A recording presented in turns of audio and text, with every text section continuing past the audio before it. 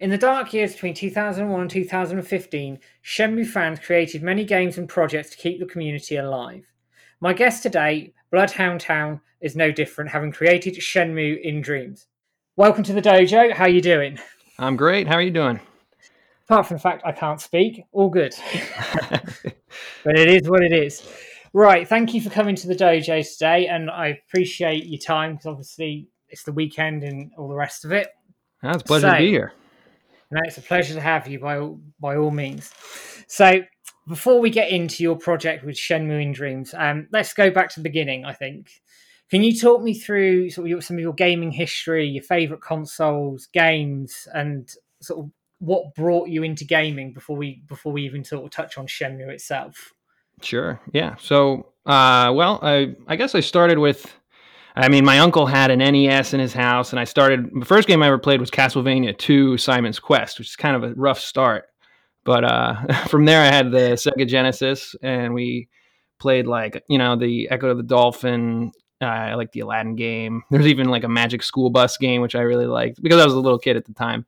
And then one I really liked, which I think was kind of a foundational game, was called Scooby Doo Mystery, which was essentially it was a point and click adventure on the Sega Genesis, and that kind of gave me my adventure itch that I think has carried over into my entire life.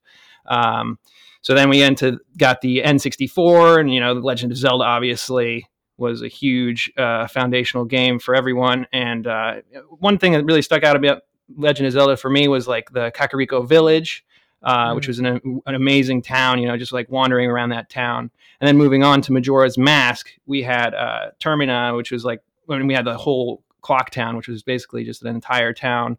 So I kind of had an interest in towns and like going into games and just experiencing the world. And like looking around, talking to people, and taking things at your own pace. I guess also when I was a child, I was also really into like gaming magazines. I know everyone loved like Nintendo Power, EGM, PC Gamer, all that. And so I kind of like obsessed over game reviews and just would always read every game review, like enjoyed just looking at the pictures. And I kind of like cataloged all the games in my brain throughout my lifetime up until a certain point. I think around 2006, I started tapering off of keeping on top of everything. But now, I mean, I'm more casual and just touching the games that I like, But Yeah. so I don't know if you ever used the site like GameSpot or Oh yeah, I remember GameSpot. GameSpot, and just classic, Greg Kasavin and all those guys. Now they're making games. They made like that game Hades. I also like the Game Revolution, which was really cool. They had kind of edgier reviews. IGN, obviously, kind of like the sellouts of the bunch, but I liked IGN. I also really liked Game Trailers. I don't know if you knew GameTrailers.com. Yeah, Game Trailers were brilliant back in the day. I love their Oh, stuff. it was amazing. It was the only place you could get really high quality game videos at the time. Well, you could kind of have some stuff on GameSpot, but it was a little bit, a little pixely. But yeah, Game Trailers was great. I remember looking up like the Onimusha 3 trailer, which was amazing for the time. It was like amazing, And then from there, I know Game Trailers kind of evolved into what's called Easy Allies, which is a cool little subsection of the gaming world, which is interesting to kind of keep the game trailer spirit alive. Definitely. Moving back to I guess when I was playing games when I was a child, I also played a lot of computer games, Deus Ex and Real Tournament. American McGee's Alice was cool. But one that really stuck out with me was Escape from Monkey Island, which was a 3D Monkey Island game. Obviously, I had a Mac when I was a kid, so we didn't really have many options. But that was one of them. So kind of had to deal with what you had. But I really liked Escape from Monkey Island, which again kind of feeds into this Shenmue style where you're kind of wandering around, you're talking to people, discovering what you have to do next, and the story kind of progresses as you go along. So it was kind of I think a foundational game for me, and it also had excellent writing. So all those like adventure games were kind of big for me. I also played a lot of bad games too, and I didn't really know they were bad at the time. Like Superman 64, I played, which was terrible. But yeah, and I didn't know it was bad. I was just like, why am I so bad at this game? It was like I didn't blame the game, but we also, like, after N64, I got the Dreamcast. My brother and I, we saved up, like, it wasn't that expensive at the time because we were a little late to the. I think we got it in 2001 or 2002, but it had already gone down in price, like, dramatically.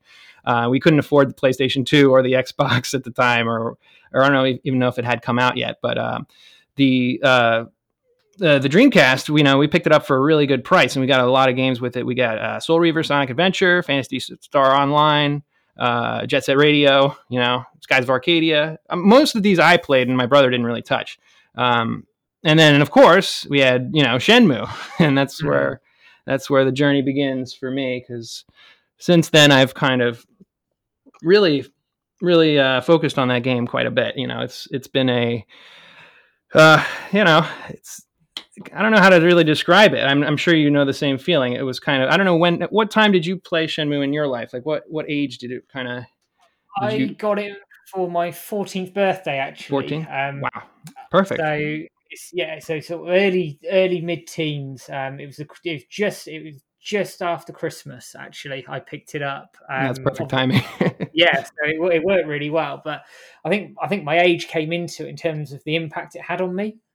Exactly. Right. It's like, it's that moment in your life is really, I feel like what Shenmue does is it kind of like gave you a taste of being a grown up, even though you're only 18 in Shenmue, but it's like the ability to go out late at night and just like wander around, like go to bars and stuff like that was like really exciting to me. Is when I played it. I think it was like 11 or 12 when I played it.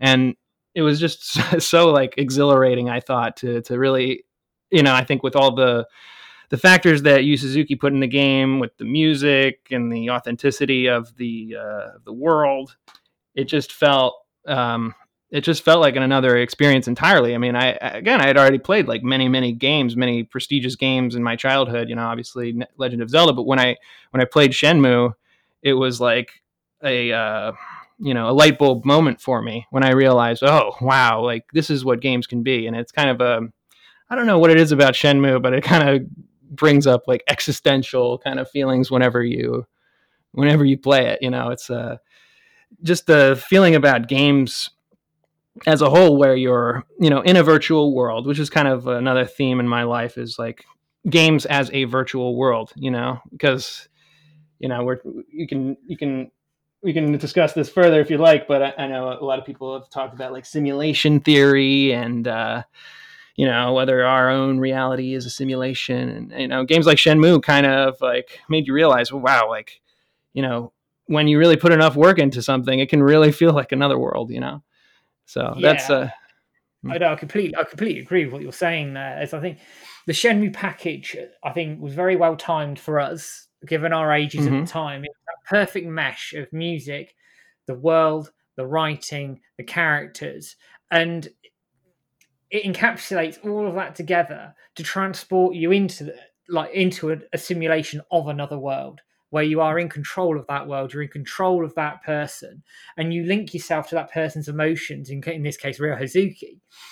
And you go on that journey almost standing side by side with him. And no game at the time, and I've played Legend of Zelda, I played all those well prestige games over the years, but I never felt the connection with those games that I did with Shenmue, and the way it just brought you into that world, to stand next to Ryo, to feel his emotions, to feel that world and atmosphere, and also engage in the world itself.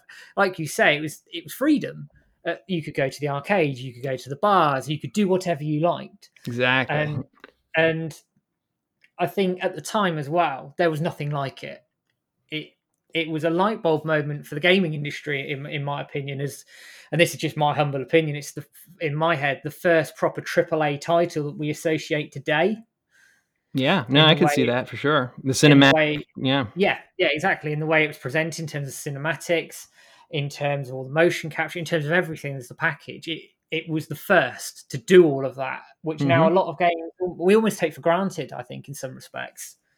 Yeah, you know what I think is kind of the unsung, like the continuation of Shenmue. Oddly enough, to me, is not like Yakuza, which a lot of people think is I know is the spiritual successor to Shenmue somewhat, but I really think that Rockstar Games actually was heavily influenced by Shenmue. I think they created GTA 3, which was its own thing. It was kind of arcadey, and then at the same time, there was Shenmue, and they were looking at Shenmue at that time, and I think you see the elements of Shenmue which have graduated into games like Red Dead Redemption 2, where literally in the games you pick up stuff and you like look at it in your hand. It's just like Shenmue. You're talking to everybody, and everybody has their own individual dialogue, just like Shenmue. It's a strange natural progression. Obviously, a totally different world and theme and even gameplay style, but it's just the fact that the world itself is so organic and like really handcrafted. It's really a carryover of the Shenmue spirit. I find you can get in these Rockstar games, even if it's totally thematically different, obviously. But I mean, they're very cinematic as well. It's kind of I think a natural extension of Shenmue, strangely enough, but it's unsung. I think Shenmue has a huge influence that's not really talked about. It's unfortunate. No, I'd agree with that. And you look at CD Projekt Red with Cyberpunk on the way. Oh yeah, perfect. They've openly, publicly credited Yu Suzuki for creating the open world genre.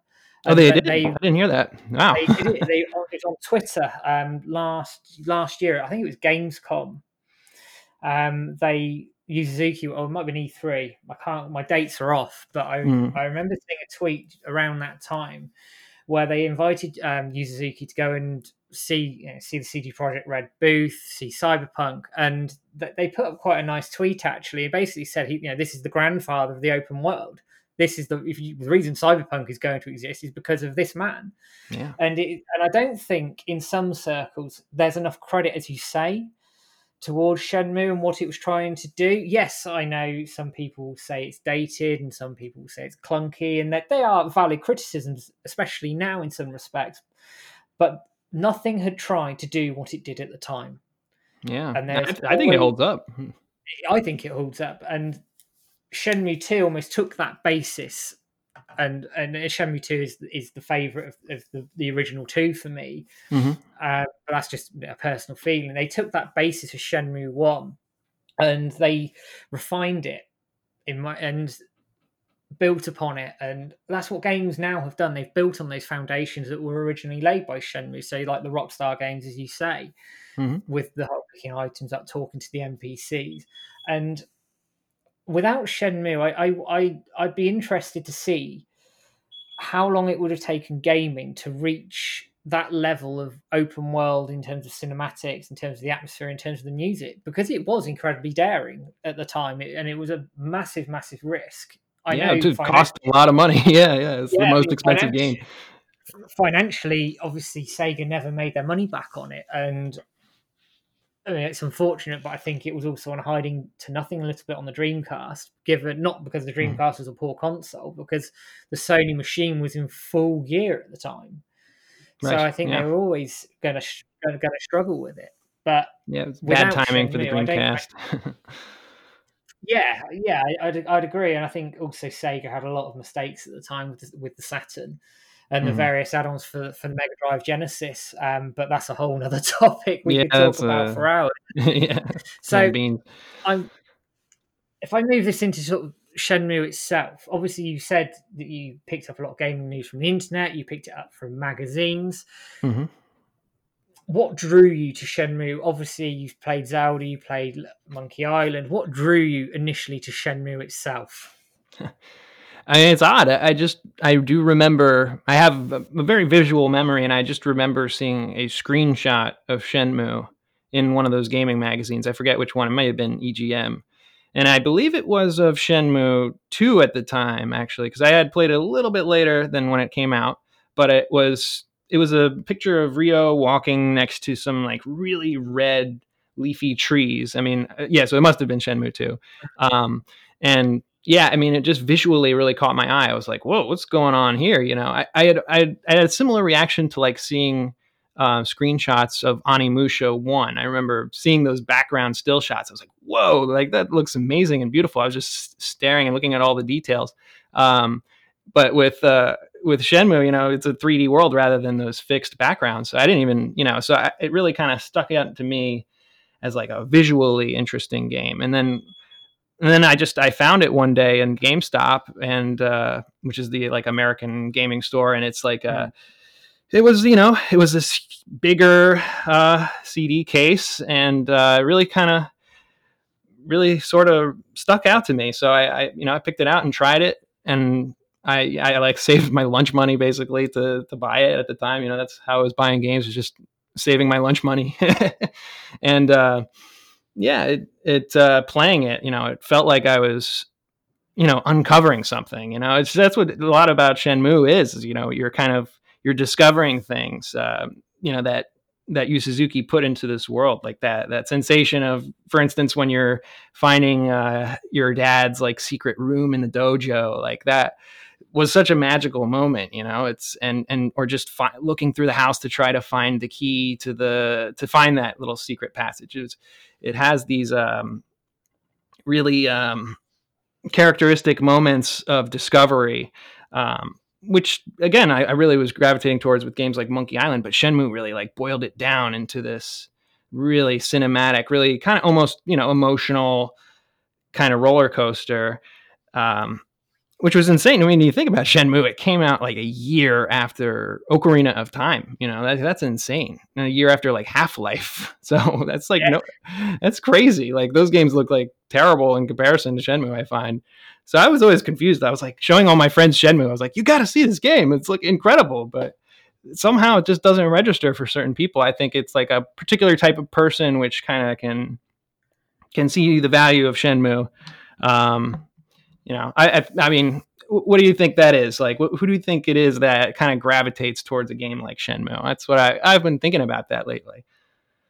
It's difficult, I think, as to who would naturally gravitate to it. I think there was a natural curiosity at the time for me. Like you say, having played Legend of Zelda, I was captivated when I saw Shenmue in the magazines, and it went under my radar. It was only a friend at school that showed me, because in the UK we had official Dreamcast magazine. Cool. So a friend came in and said, "Look, you've got to see this game. This is unreal. This is something different." I was like, "Oh, okay." Then you're thinking, "What's this?" Because you always think everyone over eggs things, and I remember seeing the original sort of Dreamcast magazine pictures and the description, the rundown of the game, and I was like, yeah, sort of sat there, and it took a moment to process, and I was like, wow, yeah, hang on a second, there's nothing like this. And from that moment on, I was always intrigued by it. I never knew there was going to be a Shenmue 2, which was really funny when I finished the first game, when he goes off on the boat, and I was like, hang on a second, what's going on here? Yeah. It was a bit like, hang on a second, I've been cheated here. But a quick well, I say quick Google or whatever at the time, we had dial-up internet, so it probably took me about half an hour, but then slow Google. I knew that Shenmue 2 was coming out, so I picked that up in the UK, because obviously it came out for us over here, but I know in America a lot of people had to import it. But I always find with Shenmue, it's a game that if you go in with an open mind, and even now where it can be considered clunky and all the rest of it, if you go in with an open mind and allow yourself to be drawn into the world and captivate yourself within what it's trying to do, I think the game, even today, can capture people's hearts and capture people's minds. And the storytelling is still, it holds up today, in my opinion. So I just think, I don't know if there's a certain type of gamer. I think there might be, in terms of the sort of the guys that grew up through the 90s, in the noughties, who have experienced the revolution in gaming, the changes in gaming, because I think we come from an era where obviously playing sort of 16-bit Sonic the Hedgehog. Right, and you see the evolution. Yeah, it's insane actually when you think about it. It's such a quick, expedited way to evolve a medium, you know, in our lifetimes, and our lifetimes haven't been that long yet, you know. So it's crazy, isn't it, when you think about it? It's a space of 25 years where we are in terms of technology. And I think with gamers now, I think they just, if they allowed Shenmue to capture their imaginations and to just feel the world, I still think it can grow, and I still think the franchise has room there to capture new players in, and I think it has done to a certain point with the re-releases on the modern platforms. I think we have seen an influx of new people picking it up, because especially at the price point of sort of £20, $20, it's almost impulse buy territory, isn't it? You go, do you know what? Why not 2 games for? Heard about Shenmue? Yeah, why not? You know? Yeah, exactly. And then people pick it up, and then they go, now I get it. Now I get what the fuss is about, and it's funny, and I think it has cult status, and I think people are always intrigued. They've heard the name, but not necessarily ever played it, and it's converting that, oh, I know of it, to then playing it and getting them sort of into that world, if you like. And speaking of the Shenmue world and the community and everything else, obviously we had the dry patch, for want of a better expression, between sort of 2001 to 2015. Oof, yeah. Yeah. Did you watch E3 2015? I did. You Yeah. did? Yeah. I mean, like I said, I followed game trailers, and I think it was game trailers at the time that was covering, or I don't know if it was Easy A at the time, but yeah, they were very much, they were doing a stream of that whole event, and one of their particular members is into Shenmue, which kind of stuck me with game trailers for a while, because they talked about Shenmue here and there. Anytime like a company would talk about Shenmue, I was like, oh, I gotta follow them, because like they knew it was up. So they kind of like Shenmue, and they were like screaming, like it was insane. And I was like, I just had the biggest smile on my face. You had like shivers up your spine, it was insane. Like you're like, no way, this isn't happening, And they really did a perfect reveal, I found, Even it wasn't just a Kickstarter, but it was that feeling like, oh, Shenmue is back. We can, and I think the fans kind of, really stepped up, and what was like the fastest game funding ever, right? It just it's like Shenmue fans really kind of brought it back, Yeah, the fans did bring it back, and I mean, obviously, Yu Suzuki was working behind the scenes as well to try and bring it back. But I think the fans consistent, not letting the franchise die, not resting on it, and just kept that push going and going and going. And obviously, we saw Ryo Hazuki in like the Sega All Stars Racing, for example. Mm-hmm. There were cameos there, and it was always there. And in the gaming media, it almost became a bit of a meme in some respects, especially right. 2010 onwards. You've had nearly 10 years at that point, and there's been nothing Shenmue. And I think the media would play on it a little bit, for want of a better expression, because it was the game that was never supposed to happen, Shenmue 3. And then it did. And the reaction it got, I think, just was sort of epitomized the fans' feelings. And watching game trailers and Michael Huber's reaction, I think his reaction encapsulated everybody in one person, because it was disbelief, it was exhilaration, it was emotion. It was that pure emotion of, oh my god, this is happening. And they kept it, barring the forklift tweet which Yu Suzuki put out, I think it was on the day or the day before. They kept it so quiet. It came from nothing. There was no murmurs, anything about it, and then it just exploded into the Kickstarter, and the subsequent success that Kickstarter had in terms of raising the funds that it did. It hit its target within a couple of hours. It was a Guinness World Record, and it's crazy, and that's because of the fan base. The fan base stepped up the moment that game was announced. The fan base stepped up to it. So it sort of leads into my next sort of area, if you like, is Shenmue 3. And what were your thoughts on Shenmue 3? I mean, you can be brutally honest by all means, because we know it divides opinion. And I'm just interested in what you thought of it, if you've played it or not as well. Oh yeah, well, I definitely played it. The funny thing about Shenmue 3 is I never beat it, and I can give you an explanation why. So I had it on my old PlayStation 4. Mm-hmm. And as I was playing Shenmue 3, my PlayStation 4 died. And the thing about my file with Shenmue 3 was I was playing on hard. And so if you played hard, that you really have to repetitively grind like the techniques, which I actually really enjoyed. And I thought, because I did martial arts for a very long period of my life, and seeing that repetitive grind of practicing techniques, while I think they could have handled it in a slightly different way, I felt like it really lended to the whole kung fu training aspect of Shenmue. So I played it on hard and was grinding out those techniques over and over again. And I don't know if you know about Shenmue and the grind, but when you lose your save file and you want to go back and play it, you're like, oh, this is not going to work. Like the fishing, while I love doing it at that time, I couldn't see myself replaying it immediately as soon as I got the new PlayStation. So what I've been doing is holding back, and I got very far into Shenmue 3. I got to Niaowu and pretty close to the end, but I wanted to hold it off and wait until I like the sensation of having a frontier ahead of me and not knowing when, because I know people got a little, apparently, spoiler, Rio doesn't get Londi at the end, but it's apparently, but I didn't expect that at all. I don't know what people are really so upset about there. That was not in the works for this one, I felt. So I got pretty far into the game, and then my PlayStation died, and I didn't have the heart to really replay it immediately because I knew it was going to really hurt my opinion of the game. So I'm kind of waiting. I'm waiting until it feels right. And I got a lot of Shenmue 3 time in there. I mean, I played on a hard, so I was playing it for 40 hours or something like that. Just grinding it out and chopping wood and stuff like that.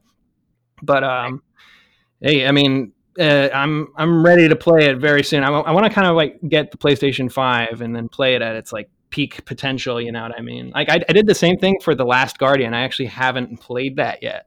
I loved Shadow of the Colossus when it came out. And Last Guardian was one of my most hyped games. And then when it came out, a lot of people were like, "Oh, frame rate's kind of choppy. You should play it on PlayStation Pro." And I was, I gotta make sure I play it at the best it can be. So I actually waited. I got the PlayStation Pro now, and I have Last Guardian. But then I hear, oh, if you play it on PlayStation 5 and you don't patch it, you can actually play it at 60 frames per second. And I'm like, oh, great. Okay, so now I got to wait another year or so to play Last Guardian. But I hold off on games when I know that I will really appreciate it at certain times. I will definitely replay Shenmue 3. I've played Shenmue 1 and 2 so many times. So, but I knew with Shenmue 3, I didn't want to kind of ruin my opinion of it by immediately jumping back into it and either playing it on normal where it would be a lot more easy and it wouldn't feel quite the same, or playing it on hard where the grind would become kind of a little much. This happened to me in Shenmue 1 with the forklift sequence. I would I did the forklift for a few days and I didn't save. I'd have lost my save file. And having to redo it, it's terrible, honestly. It feels like work. At the time when you're playing Shenmue, it feels like this is, really, you're motivated to make the money, but when you've done it already and you have to redo it just because of your save file, it's this is actually very tedious. Yeah, no, I can appreciate that. Yeah. No, it's interesting. Last Guardian, when you do play it, I loved it. Yeah. I played it on the PS4 Pro, and I personally, if you like Shadow of the Colossus, I think you're in for an absolute treat. I know. I'm really excited. I don't want to over-egg it just in case, but I loved it. It's a fantastic game. Okay, so going sort of into the Shenmue before we move into your project in Dreams. Favorite Shenmue title? We'll take Shenmue 3 out of the equation because you haven't finished it, but out of Shenmue 1 2. And 1. I really like Shenmue 2, but I think Shenmue 1 had that initial imprint on me because I was a little kid playing it, and it imprinted on me somewhat. I still have very visual memories of Shenmue 1, and something about that city just being kind of slightly grimy, and so realistic. It's something about it really felt so authentic. And then Shenmue 2 was just its own huge beast. I played that one on Xbox, because we didn't have it on Dreamcast. We had to kind of wait for the Xbox version to come out, and it was a different kind of game because it's a lot more of an adventure moving outwards rather than in Shenmue 1. It's kind of you're wandering around your hometown, really uncovering every little corner of this hometown. In Shenmue 2, it's a lot more open ended, and I think I could. If I replay Shenmue 2 again, I mean, I've replayed it quite a bit, but I'm sure I can find more and more and more to appreciate just because it's so big that I might have missed some of the details. But Shenmue 1, I feel like I played so much that I know every single detail of it. And especially now with this Dreams project, I literally know every detail of each little corner of the level. So I have more of a sentimental tie to Shenmue 1. So I would say Shenmue 1 is probably my favorite. Something about it, it's like and it has this kind of, I don't know the word, but it's kind of, yeah, I mean, melancholy would be the word I would say. It's a kind of a tone throughout the game, obviously, because your dad was murdered, and you're trying to discover his killer, and it's that initial tone of the game which kind of drew me. It was kind of a dark and somber tone that and Shenmue 2 is like kind of more exciting, more like more exhilarating, I think, because you're kind of exploring a new uncharted world. But that Shenmue 1 has a kind of an emotional feeling for me that that's kind of, it resonated very, very much so with my life. That scene of like leaving Shenmue 1 with the background, and you're walking away from the U Arcade. It just like it gives me chills just thinking about it. It's like I never want to leave Shenmue 1, but it's like, hey, you got to get to Shenmue 2 and 3. It's a huge adventure. No, I think you're right. Shenmue 1 is that homely experience, isn't it? It's Ryo's hometown. It's everybody knows him, and you're right. I think Shenmue 2 expands out into this vast world where you, in some respects, feel lost. And those sort of intricate home comforts are gone. And I mean, I think that's deliberate, but I think that's where Shenmue 1 and 2 differ, even though they're part of the same series, of course. They're very different in the way I think they present themselves in terms of the world and what you can do, and the way they capture the imagination. So it's interesting to hear, especially because you talk about it in your YouTube video a little bit as well, about how that world sort of just encapsulated you, and then obviously inspired this project. And there's been obviously a lot of fan projects and games over the years which have kept the community going. So we've touched on this already, is what inspired you to then sort of make the jump and go, do you know what, I'm going to make a Shenmue fan game? What kicked that into gear? Well, I'd say, I'd heard about Dreams from a long time ago. I mean, they announced it, I think, around the time they started talking about the PlayStation 4, and the way they described it was just sounded out of this world. It was like, you can literally build anything, and you can create anything at whatever scale you wanted. And I was like, okay, that sounds like it's a bit of hyperbole, but it really is that. And I bought it. I got the early access for Dreams, and it was at first very, very difficult to play, especially on a TV with a controller. Like, Dreams probably has, I think, the steepest learning curve of any game, maybe barring like Flight Simulator or something like that, because it's an extremely intricate control scheme. And there's actually two control schemes you have. You can do the DualShock, or you can do the PS Move controllers. And with Dreams, it's essentially a tool, or where you can 3D sculpt, you can animate, you can create music. I mean, literally anything you want to do. You can create films within it. And it's all based around this engine. So essentially what it is it's like a streamlined Unreal Engine that provides more user-friendly tutorials and a much more streamlined design, which but it still is a very powerful tool and allows you to create pretty much whatever you want. So I tried Dreams out, and I was having a really difficult time playing it. I couldn't really make much more than like a really crappy dude walking around in like some moving platforms. And I was like, oh, is this really what Dreams is? I don't think this is for me, because maybe I could make something good because, I've seen some good stuff, but I realized like it would take a very, very long time to learn this control scheme, which is extraordinarily complicated. And I was like, oh, is it worth it to learn this control scheme, or because it does take like probably 100 hours for me to learn how to do it properly. And is it worth it to do that, or should I try to focus on something else?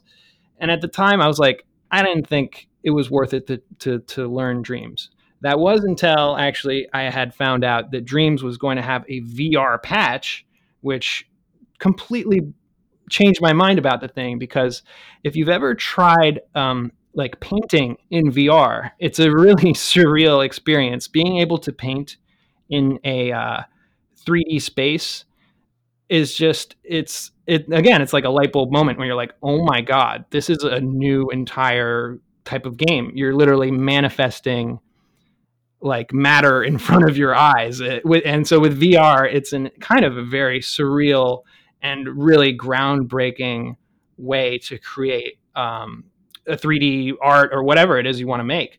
And I knew that Dreams was really going to really get a huge boon from this VR update. And so the VR update came out in June of this year.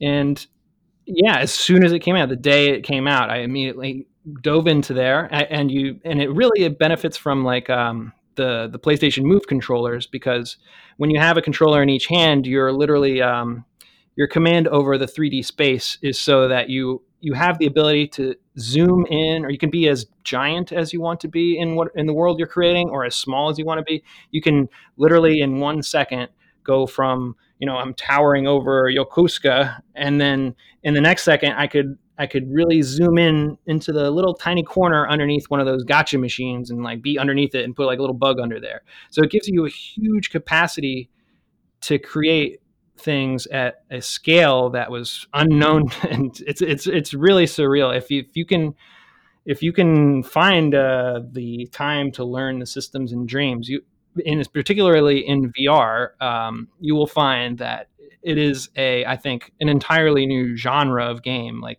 game creation as a genre of game. Because when you play Dreams, it's fun. Like, it's not boring to create a game. It's not like you're clicking around on your laptop. It's very tactile. You're literally like manifesting cubes in your hand, and you can like make them bigger and smaller. And whenever you want to create mountains, you're like basically creating piles of Play-Doh and like carving them out with your hands. So it's a super tactile, super fun experience that I don't think the Dreams team was really highlighting that well. But I just knew that from painting in VR in the past. The game that I had first painted in was like Harmonix's like VR tech demo type of game, where you're just like, painting like a rainbow color in the sky with some techno music in the background. But it was incredibly fun, like just seeing the paint strokes in front of you and being able to, like, you could paint like a hat on your head or something like that. That is a huge new frontier in games, which I don't think is really totally been understood yet. Because I understand that the kids these days they love games like Minecraft. They like games with creation and customization. And what Dreams is essentially, it's like that, but to a whole nother degree, where you're not making things with blocks. You're oh, well, here's the other thing about Dreams, is that you also have this huge database of other creations of all the other players. So you have a huge database of stuff to work off of, rather than having to, create my own bicycle. I can just find a model of a bicycle that has a decent amount of detail, and I can just, put that in the game and then alter it however I want, which is insane too, because you can literally customize everything to whatever degree you want. If you think, oh, well, this tire is a little bit too small, you can make that tire bigger. You can do literally anything in Dreams. So seeing that in my head, I was like, wow, this game is something else. I have to play it when it comes to VR. So when it came to VR, I immediately dove in. First thing I started building, I built like kind of like this huge open area, like a big hilly area with like some that red Asian gate, that whatever that thing is, those little pillar thingies, and some stuff that I found on the database. I was surprised by how cool it could look pretty quickly, and that was just from me just kind of messing around for 30 minutes. I made kind of a big world. Obviously, it was nothing similar to Shenmue, but from there I was like, okay, let's get focused. And let's see if I can learn the creation tools of this game by using a template which I know very well. And what did I know better than Shenmue? It's like my favorite game of all time. So I started just with Rio's Room. I was just like, okay, let's start building Rio's Room and just see how it is, you know? So, you know, I found all the pieces that I needed to kind of make his room feel like his room. Um, Put them all together, you know, started learning things. The whole process was kind of a learning experience. And I think if when you play the Shenmue Dreams project, you'll see it's like it starts out. Obviously, I fixed it up, but it starts out a little bit different than it ends up. Like the scale gets bigger and bigger and bigger. Like now, I mean, I started in Rio's room, then I went into the hallway, then I went into all the particular rooms in the houses, and then I went into the backyard, and then I went into the dojo area, and then from there I was like, okay, this is pretty good for Shenmue VR. Like, should I release this now?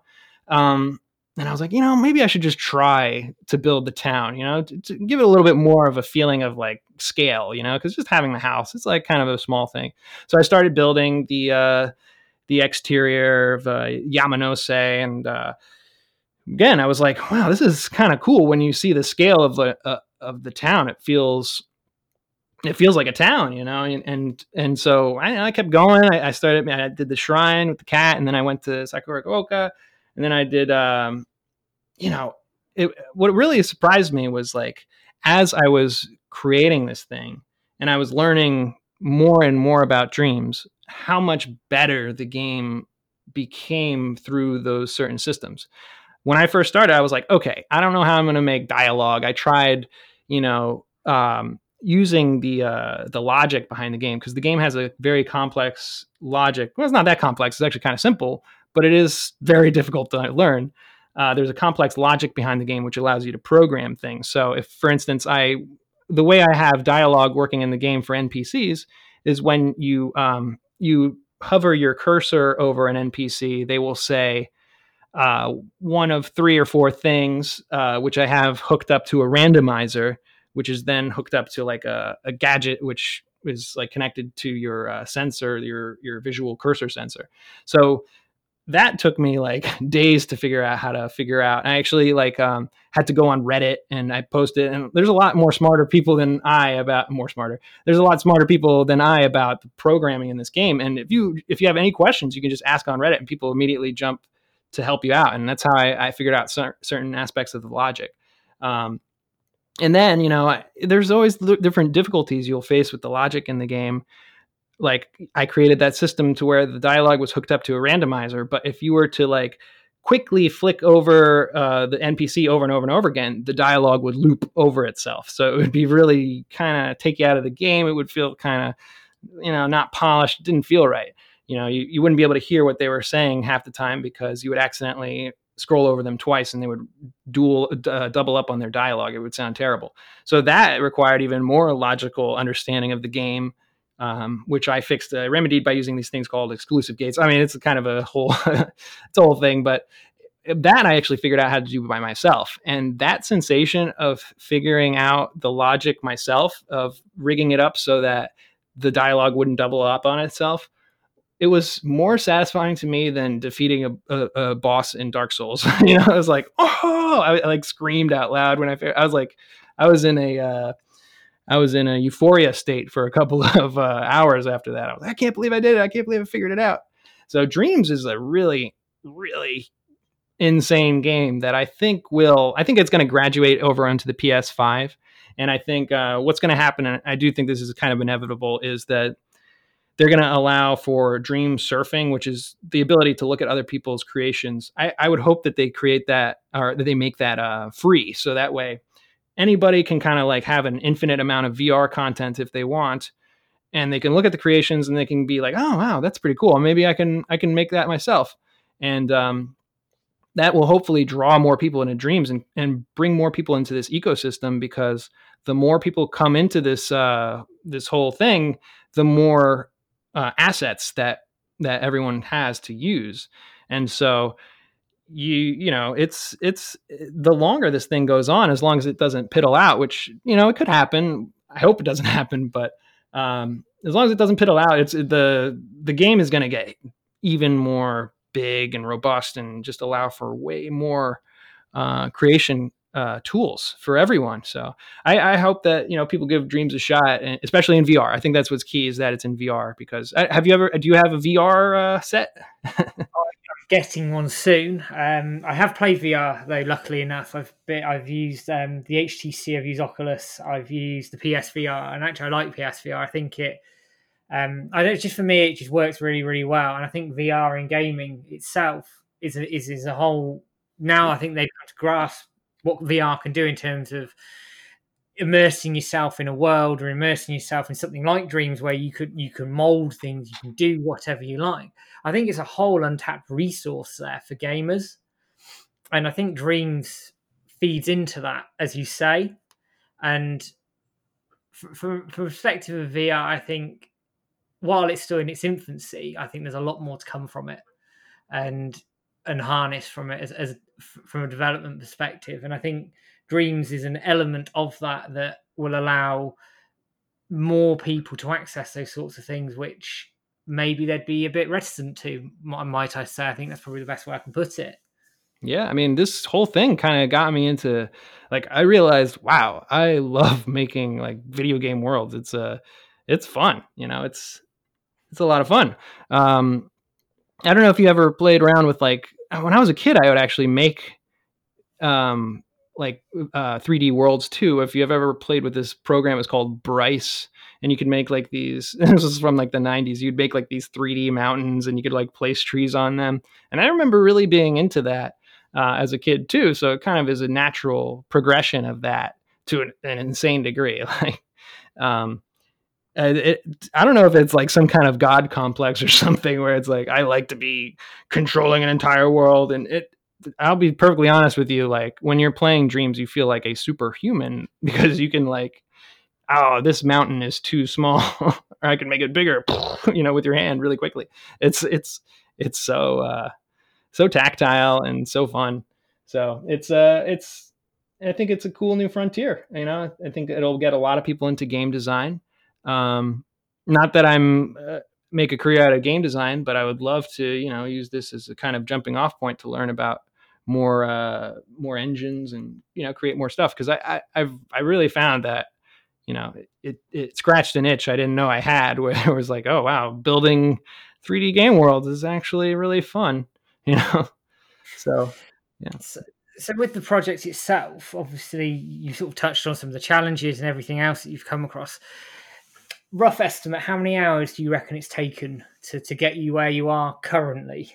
Oof, I mean, it's hundreds of hours at this point. I'd say at least 200 hours, because I play very consistently.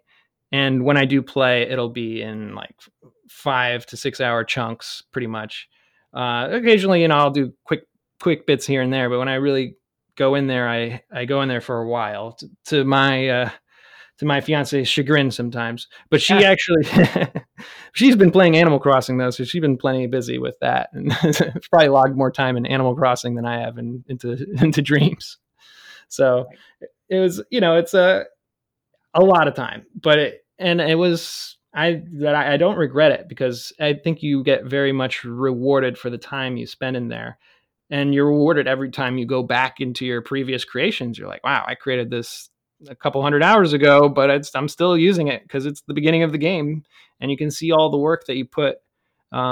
It's just it's very inherently motivating to keep going, because you see the progress of what you created. What's also cool about Dreams is that everybody has their own skill set. Everybody kind of has their own forte, and there's some people might be more into just creating character models and sculpting very realistic character models that other people can use. Or some people might be into making architecture. Some people like making the flora or just trees. Some people don't like to do any of that, and they just want to make music. And some people want to create films and this stuff. And what I found that I gravitated towards was just, I wanted to make a game. I wanted to make a game, and what game could I make? Because it's kind of hard to figure out how to make a game. But I decided to just emulate Shenmue, because I thought it would, and a lot of people would be interested in playing it. It's something that I could just reference back and forth, and really pinpoint particular details. And also, it was just to another factor of this is that I get to spend so much more time in the Shenmue world. I know it's my own version of Shenmue, but it does feel like I'm in like Shenmue making this thing. So that's another aspect where, you know, you get more time in Shenmue 1. I I I've been flirting with the idea of, you know, Shenmue 2, but that would be like 1,000 hours to create because of how much bigger that is. But I do have a whole foundation of learning about dreams. Now I could probably make it a lot quicker than I made Shenmue 1. Um, but really focusing on Shenmue 1 right now. A couple of more like upgrades I want to put into this game that I think I mentioned to you earlier. I want to have it so that you get to a certain spot in the game and then you exit an area and then suddenly everything is nighttime. I want it to have a different feel for nighttime. You know all about Shenmue, and when it changes to night, it's like a whole different feel. Um, and I was also contemplating, you know, changing the weather too. So I want to, you know, Shenmue is like where I have it now. It's a day in Shenmue that I never actually got to. It would be in the springtime, so you're seeing all of the cherry blossoms bloom in in the world, and it doesn't really fit with the time scale or the time frame of Shenmue 1 because Shenmue 1 is obviously in the autumn and the winter. You can get to the spring, but you're kind of cutting it close. Uh, so the weather system I have right now, it's a different day than you would normally expect in that world. So it's not quite as glum, not as quite as gloomy or dreary. It's really kind of a vibrant sunset with a lot of there's leaves blowing around and stuff like that.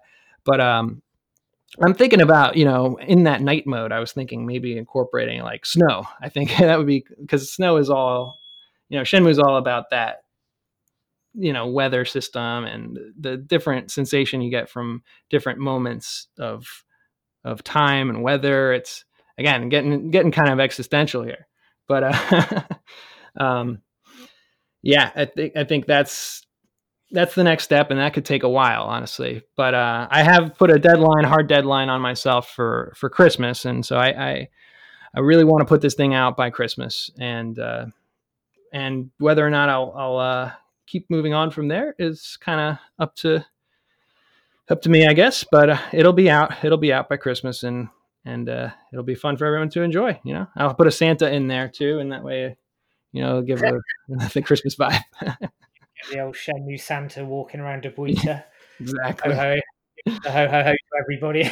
Oh. I mean, I've watched your YouTube videos, and before I reached out to you, and yeah, the world you've created the hours that you put in show. I think you can see the care, the attention to detail. I picked up actually. I was watching your first video again about half an hour before you came online actually, and I noticed a little Easter egg you put by the phone in the Hazuki Dojo. You had the reference to Master Chen's place in there.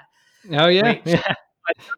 And that's Shenmue though. That is what Shenmue is about. It's not just the bigger world. It's that attention to detail that Shenmue fans adore, and that's just one example I picked up straight, and I smiled at that and thought, yeah, it gets it. What you've put together encapsulates the feel of Shenmue within a platform that Shenmue really hasn't been in before, and I think from seeing not just only the Hazuki Dojo, seeing Ryo's room, seeing the house, seeing Dobuita, and all the areas you put together, I think it's a fantastic job. Mike, I wanted to ask actually, are you going to veer into doing the harbour or anything as well, or is that something sort of on the back burner for now? I think that would be on the back burner. It's simply just because I think the harbor is less. I do feel a connection to the harbor, but I feel like it's kind of visually kind of not as fun to run around the harbor. I guess I really, you know, I could probably do it pretty quickly in comparison to the rest of the game because it's a lot more big details, kind of more blocky architecture type of stuff. Um, I mean, it could happen. There is a really well designed Japanese model of a bus that somebody already created in Dreams. It's just begging to be used in Shenmue. It just looks like the bus in Shenmue. So I'm like, I gotta put that in there somehow. There's also like a telephone that looks just like the one in the tobacco shop that I haven't put in there yet, but it looks just like it does in Shenmue. So I, kind of want to. I'm tempted. The funny thing about the phone, actually, if you can actually call that number, and you'll hear my own rendition of Guizan, or however you say his name, saying like "Father's Heaven" or whatever, and then have in the game like Rio goes, "Oh, is this the Chen residence?" And then he just hangs up on him. So I put a lot of little jokes, like little nods to the Shenmue, funny lines in Shenmue. Did you play in Japanese or English? Because in America we played it in English, and it's kind of has its own particular feeling, that weird kind of cheesy dub. Uh, when I got it, obviously back in the day, it was Shenmue 1 was English, and then Shenmue 2 came out with Japanese dub, but English subtitles. So yeah, I think the English dub has a certain charm to it. It is a little bit cheesy, it's a little bit corny, but it has a fond place in my heart, I think.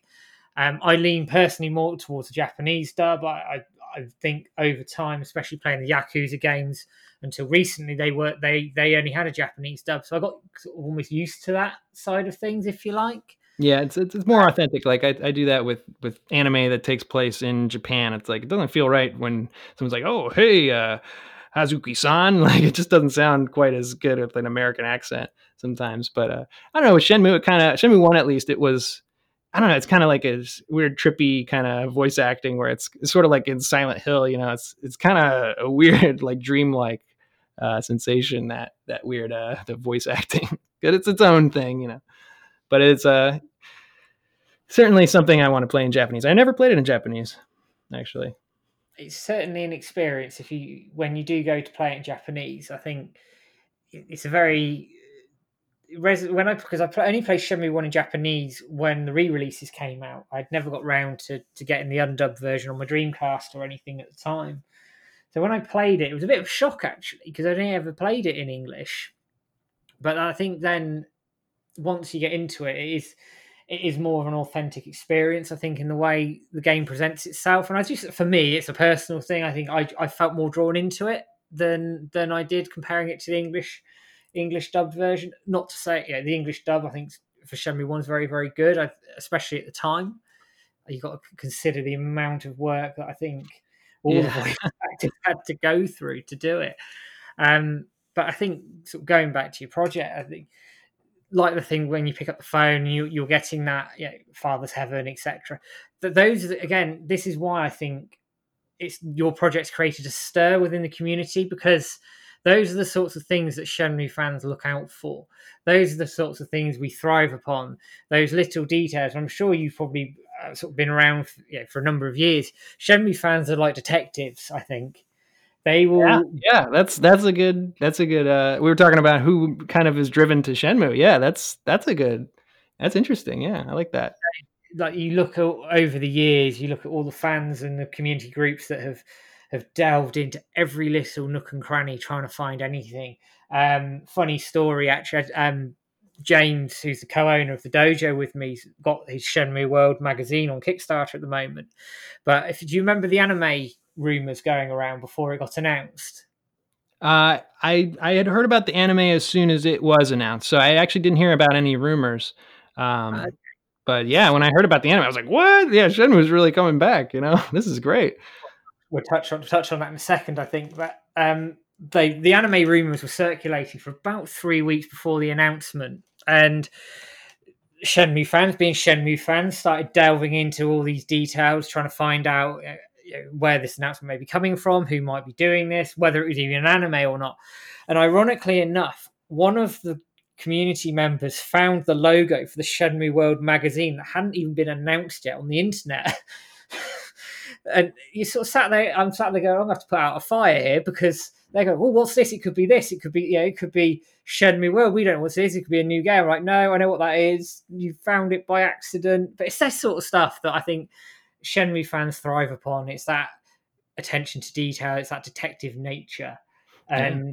and that's just one very funny example I had of it at the time. But moving away from Dreams a little bit and into the anime, because obviously you expressed your excitement around it, and I think for Shenmue as a franchise is only a good thing. Where do you think it fits in terms of the whole Shenmue franchise? If you were having to sort of put your neck on the line and say where it fits in terms of the wider Shenmue strategy franchise, where do you think the anime sits?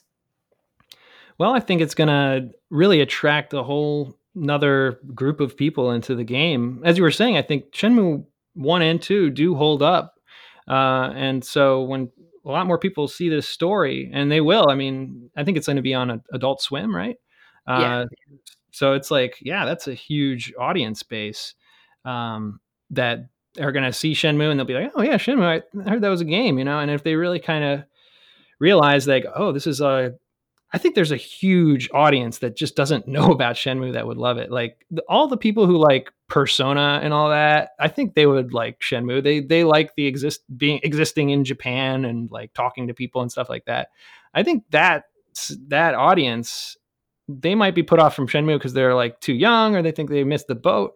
But yeah, once that anime comes out, I think it's going to attract a huge number of people to the franchise. You know, Adult Swim is really kind of knocking it out of the park with the animes lately. Have you heard that they're also making an Uzumaki anime? I don't know if you know what Uzumaki is, but I mean, it's this horror comic from Junji Ito, which is like an amazing comic, and they're making an anime out of it. I'm so excited. You know, so yeah, Adult Swim knocking it out of the park. I think I don't I mean I've heard I'm not a massive anime fan. My wife actually is really into her anime. She loves it, and she's been giving me an education on Mhm. anime. When the Shenmue anime got announced, I had to brush up very very quickly on what to expect, and also the platforms. I mean, adults I'd heard of Adult Swim even without really being into anime. So I think you're right. I think there is a massive audience that can be captivated by it, and I think as well you've got to remember that Shenmue came out in 1999, 2000, rough, Mhm. it's a rough time period. So there are a lot of people there who will see that and think, "Oh, it's an old game. Why should I bother?"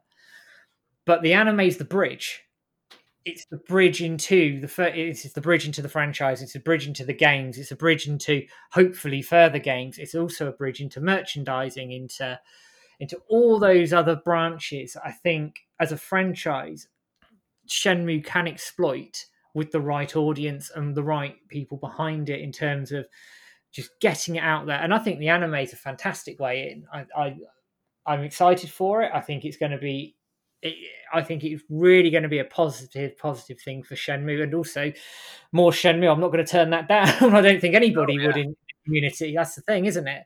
Um, when you consider where we were, although all those years ago, the franchise was dead. I know Shenmue 3 has divided opinion in the fan base, and there are some valid criticisms in terms of the way I think the story has presented itself and other bits and pieces within it. But Shenmue's alive and well now, and not just the anime picking into things, but I think it's given the community an impetus. So your project in Dreams, for example, is an impetus I think linked to it.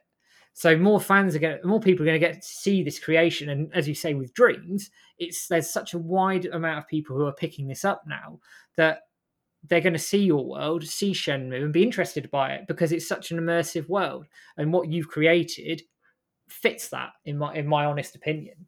Yeah, I hope so. Yeah, that would be awesome if somebody played my game first and then was like, "Hey, I'll try Shenmue." That would be really cool. I mean, I think Shenmue is back. Like, what are your views about Shenmue 4? Is there any kind of rumors about that coming in the mix? Or I mean, I mean, we don't know in terms of sales. We don't. I know financially, it's done okay from what the official channels have said. I believe it will happen. I honestly do. I think the anime is part of a strategy towards it. I think when you consider if the anime is successful, depending on what they do in terms of the seasons. So I think season 1 is going to be Shenmue 1 and bits of Shenmue 2. I imagine season 2, if it gets a second season, will be the rest of Shenmue 2. They might get to the point of the cave. And then if they do the third season, that could be Shenmue 3. I don't know how quickly they can pump these out, but if you hit the third season and then announce Shenmue 4, it gives people that opportunity to catch up to the story so that when Shenmue 4 releases, we're all from the same base. I don't think it'll be anytime soon. If I'm being honest, I think we'd be lucky to see an announcement on Shenmue 4 before the end of 2022.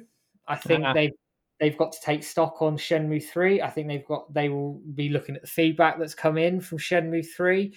And they'll also be looking at the viability of Shenmue 4. And I think the anime, the merchandise, I think will all look to make that more viable. I mean, what are your thoughts on it? I mean, yeah, I think, well, Shenmue 3 was kind of funded by the fans. I'm sure if they announced like, oh, Kickstarter Shenmue 4 at any time, I'm sure all the fans would be like, hey, Pony. Well, actually, I don't know, because there was that big mixed reaction for Shenmue 3. But to be honest, like playing Shenmue 3, I was like, they did an amazing job. I thought they really captured the Dreamcast spirit of those games. And they even like made this little area like to thank the fans and everything. I thought like, how much better could it get? Like, keep in mind that it was still a much more reduced funding than the original games. Absolutely. It was, when you consider the first games were world records at the time. I think the final quoted budget from Yu Suzuki was about $20 million. I don't know if that includes your marketing or not, but obviously you lose some of the money through your Kickstarter fees. Mm-hmm. I think it's 25% because you got to do that and your reward. So you're already on that 6 million. You're down a little bit already, 1.5 million down on that, which is quite a substantial amount of money. When I interviewed Ryan Payton a while ago, and he was talking that they didn't have the source code for Shenmue 1 and 2. So they've had to develop this game for Shenmue 3 completely from scratch. All the game systems, the fighting system, everything about it has had to be developed from scratch. And his take on it was they spent around 70% of the time on a reduced budget as well, developing the systems. So that 30% of the time was spent on things like the story and everything else. So it's got, in my humble opinion, I think Shenmue 3 is almost a proof of concept in some respects. I loved it. I enjoyed it. I thought it was for the budget they had, I think they did a fantastic job with it. Yes, I think in elements the story falls short, and I think and this is coming from someone who really enjoyed it. But I think it's a basis for Shenmue 4, much like Shenmue 1 was for Shenmue 2. I think Shenmue 4, now it's got the core systems from Shenmue 3 in place, can really hone in on those story beats and really hone in on that and refine a formula there to really, I think, really hammer home what the Shenmue story is going to be going forward. And I think there's a lot of exciting things to come. It's just, I think, as a fan base, we have to keep vocal, and things like the community projects like yours are part of that. It's keeping vocal, it's keeping the name out there, it's showing that we're not just satisfied with Shenmue 3, that we want more, and we're not going to stop until we get it. And I think that epitomizes the community fan base, and projects like the Dreams project and all sorts of the other fan projects have gone on over the years epitomize that for me, I think. Yeah, it's that detective spirit that's keeping it alive. Yeah, it's the fans. I'm telling you, they're 100% invested in Shenmue, and it's a beautiful thing. You know, some games really connect to people, and I think Shenmue is one of those. It's a shame that it doesn't. I think it doesn't get the credit it deserves, and it's like the third game being such a love letter to the fans. And having like kind of other reviewers kind of, talk crap about it was just, it's like, it reminded me of people talking crap about the original Shenmue games. I don't know if you remember, like Shenmue 1 and 2, I think they're averaged in around like 7.5 to 8.5 like scores. It wasn't getting like over 9s. I mean, maybe from some people, but from a lot of reviewers, it was kind of a mixed bag, you know. And looking at it now, I mean, it's such a groundbreaking game that you'd be like, "Wait, what are you talking about? This is an amazing thing." I think what Shenmue does is it has like it bridged the gap between uh, the cinematic world and the games world, and you know that it's a legacy that's going to live forever. Oh, one thing I wanted to talk to you about actually is the metaphor that Shenmue is. You know the at the end of Shenmue 2, when you actually get to Shenhua's house, she talks about the Shenmue tree. She talks about how it is where the kids would play, like, and they would always feel safe. And when I heard that, I heard that on my third or fourth playthrough, and I just it tapped into my mind. I was like, oh, whoa, that is Yu Suzuki kind of like making a metaphor? Is the Shenmue tree like Shenmue the game? And it really is. It's like it kind of taps into your childhood. I think it's a very deep deep feeling, you know, you get with this game. Wouldn't you say? Yeah, no, I'd agree with you, and I think every fan interprets Shenmue slightly differently, and I think that's the beauty of it. And it's the beauty of what Yuzuki was trying to do. We can all look at both, you know, all three games, in fact, and we can interpret things in slightly different ways, but in the end, we're all drawn under the same umbrella. Which I think your metaphor actually, you know, it fits it. The Shenmue tree is the game and is the franchise, and we are those the fans and the people playing underneath, and it's its own community, it's its own franchise, and it's taken on a life of its own. Actually, I think over time, over the years, I think Shenmue has grown and grown, even in the dark days, and there were many dark days for the Very community. dark. Yeah. I think some of us, and myself included, always wanted it to happen, but never really believed it would, because it went so long and so long and so long that after a while you move on. I think life moves on, doesn't it? You grow up, you get older, your interests may change, which I know some people's have over the years. So that when it came back, I think it gave the community the shot in the arm. I think at the right time that it needed, and I think going forward, despite the split on Shenmue 3 as a whole, the community is invigorated again, and are ready, and are really awaiting the push towards a Shenmue 4 and hopefully a Shenmue 5 for all we know. And I don't know what's going on behind the scenes. No one does. I think the only person who knows is Mr. Suzuki himself. Of course, But yeah. and he's very secretive about these things, so I'm told. So I think it's all about it's keeping the spirit alive, and your project is something that adds to that, honestly. And I think there's a real buzz around it because it's part of a wider community spirit, Yeah. and I don't think. I think we'd struggle actually to find a community spirit like ours on the internet. Maybe I'm biased. I don't know. um, I mean, hey, I can't really think of a better community. That I mean, what other community like has focused on a game that was thought to be dead for 14 years but kept it going, you know? I can't think of one, you know. Maybe there is one, but I not think that you I know of, to be honest. you'd be struggling. I think they you can consider Streets of Rage 4 possibly in Oh, that yeah, bracket. yeah. Okay, yeah, yep. I don't know if I don't think they were ever as vocal as the Shenmue fans. I might be wrong. I'm not I mean, I like Streets of Rage 4. It's a really good game, but I've never been encapsulated in that community, so I might be completely talking out of turn. But when you consider in wider gaming, Shenmue was always recognised for its community in the dark years, that it never stopped.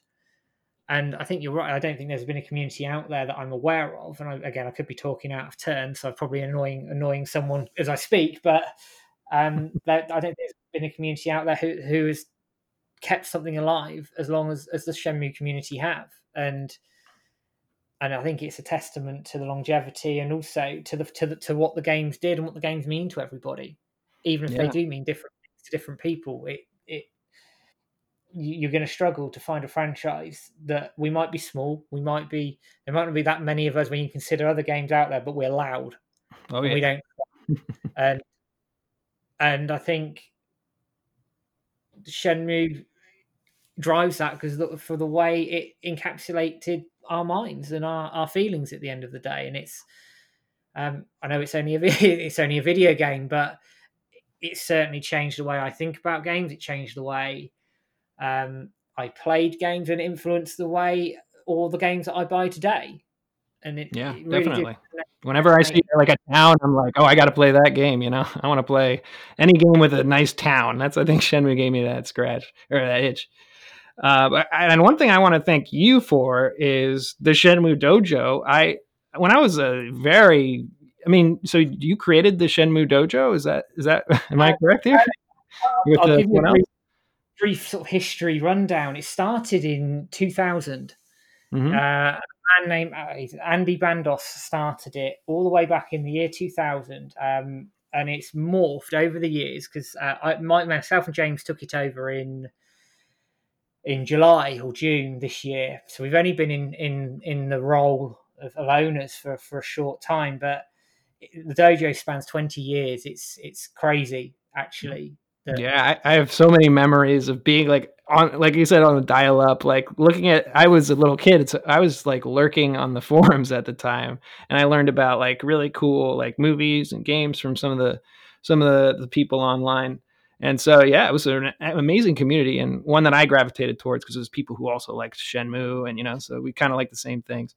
And, I was a lurker, I was just like looking at your guys' posts, but yeah, it was a very valuable resource for me as a kid. The dojo. Yeah. Did you go on the forums a lot when you were younger? Yeah, I signed up in, it must have been 2007. I signed up properly. I lurked a lot when I was a kid. Yeah, yeah, yeah. Do you know like Orange Lightning? He always would be an interesting poster. I don't know if you know anything about that guy, but he was an interesting one, right? Yeah, I tell you what, over the years, there's some people that have been and gone.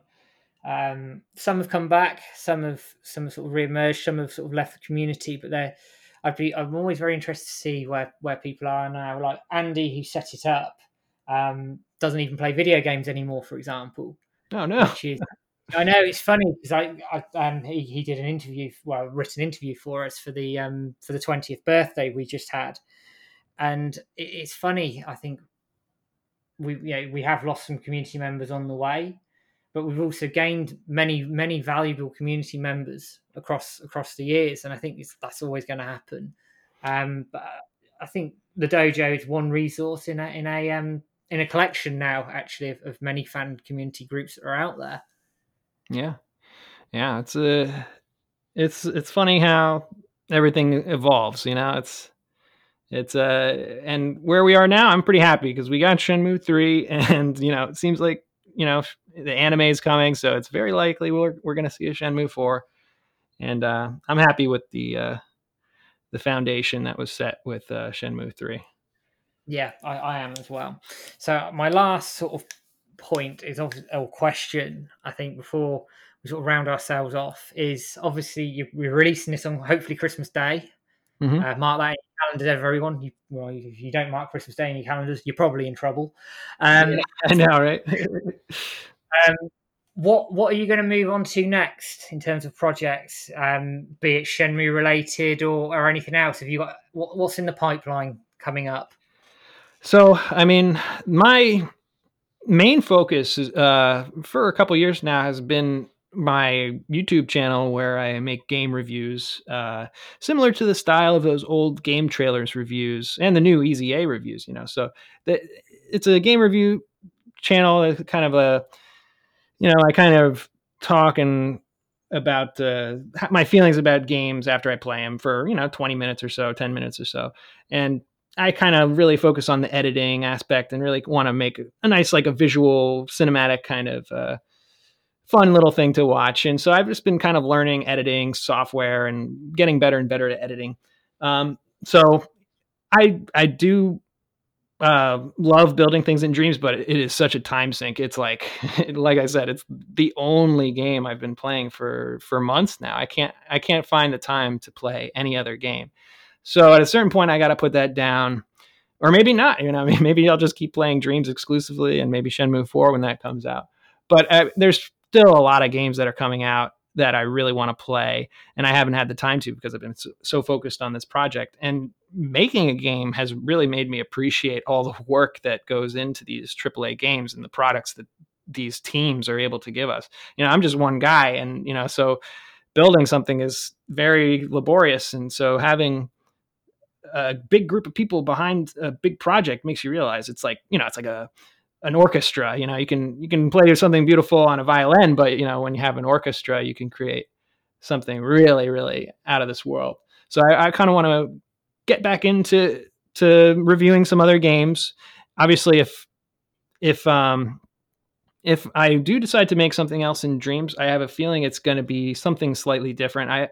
I have this kind of an urge to make a horror game, like because in Dreams you can make some pretty crazy scale things, especially since you're playing in VR.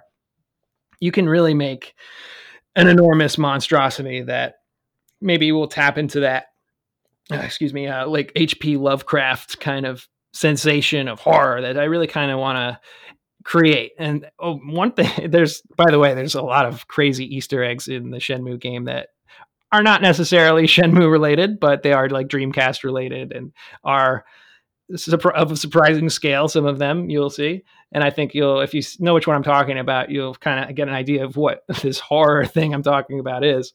But yeah, with Dreams, you can kind of make some interesting, really, really creative things. So when I was a kid, I would always my thing was drawing monsters. Like it's just my thing. I like to make like big monstrosities and crazy things.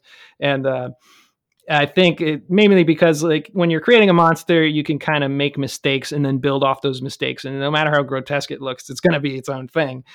So with Dreams, I think you can make some pretty interesting monstrosities in Dreams. So that may be my next project, some sort of horror thing in Dreams. But other than that, it'll be the game reviews. I still need to make a review for Dreams. It's a very intensive game to kind of try to encapsulate in a review, but I'm going to attempt to do so with all this Shenmue VR footage I have. And I've like, you know, gigabytes of footage of me building this thing. So, you know, I hope to make a big Dreams review to kind of encapsulate my feelings on that game. From there, I'll probably move on to another game to review. But maybe I'll go back to Dreams and create some horror projects. That's my feeling. Excellent. Sounds really, really good. And yeah, I wish you good luck with your YouTube channel as well, because I have had a look around. I think certainly it looks like it's starting to pick up. What I will do is when we air this, I will stick I'll stick your YouTube link in our video description so that and guide people into it. So subscribe to it if you're listening to this. Yeah, I appreciate that. Yeah, good content. I think individual sort of reviews on games and things like that. I like those sorts of things personally, and I think it's good to have the more the merrier, in my opinion. Right, and I do like really focus on editing the video so that it's gonna be like not a boring watch. It's just not like some guy talking to a camera for 30 minutes. It's edited. I put like, if you really want to see a really well edited one, I think my best one right now is the Death Stranding review, where I kind of, you know, I don't care about making money off these videos. So I just went ahead and I put the Death Stranding soundtrack in the review itself. And I kind of like put little cutscenes within, timing things out. It's kind of like a big, long video game music video kind of thing. That one is I'm pretty proud of. And I think they're getting better as I get more comfortable with the software. Yeah. Brilliant. Well, all that remains for me to say is thank you for your time. I appreciate you coming to talk to me today. I wish you absolutely all the best with your YouTube channel and also Shenmue in Dreams. When it comes out, I will make sure that is all over our social media like a rash, because I think it's a wonderful, wonderful project, and I think I want as many eyes on it from the Shenmue community as absolutely possible, because I think you've done an absolute stellar job on it. So thank you for coming on, and I wish you all the best going forward. Yeah, thank you for having me, and yeah, let's hope for Shenmue 4. Yeah.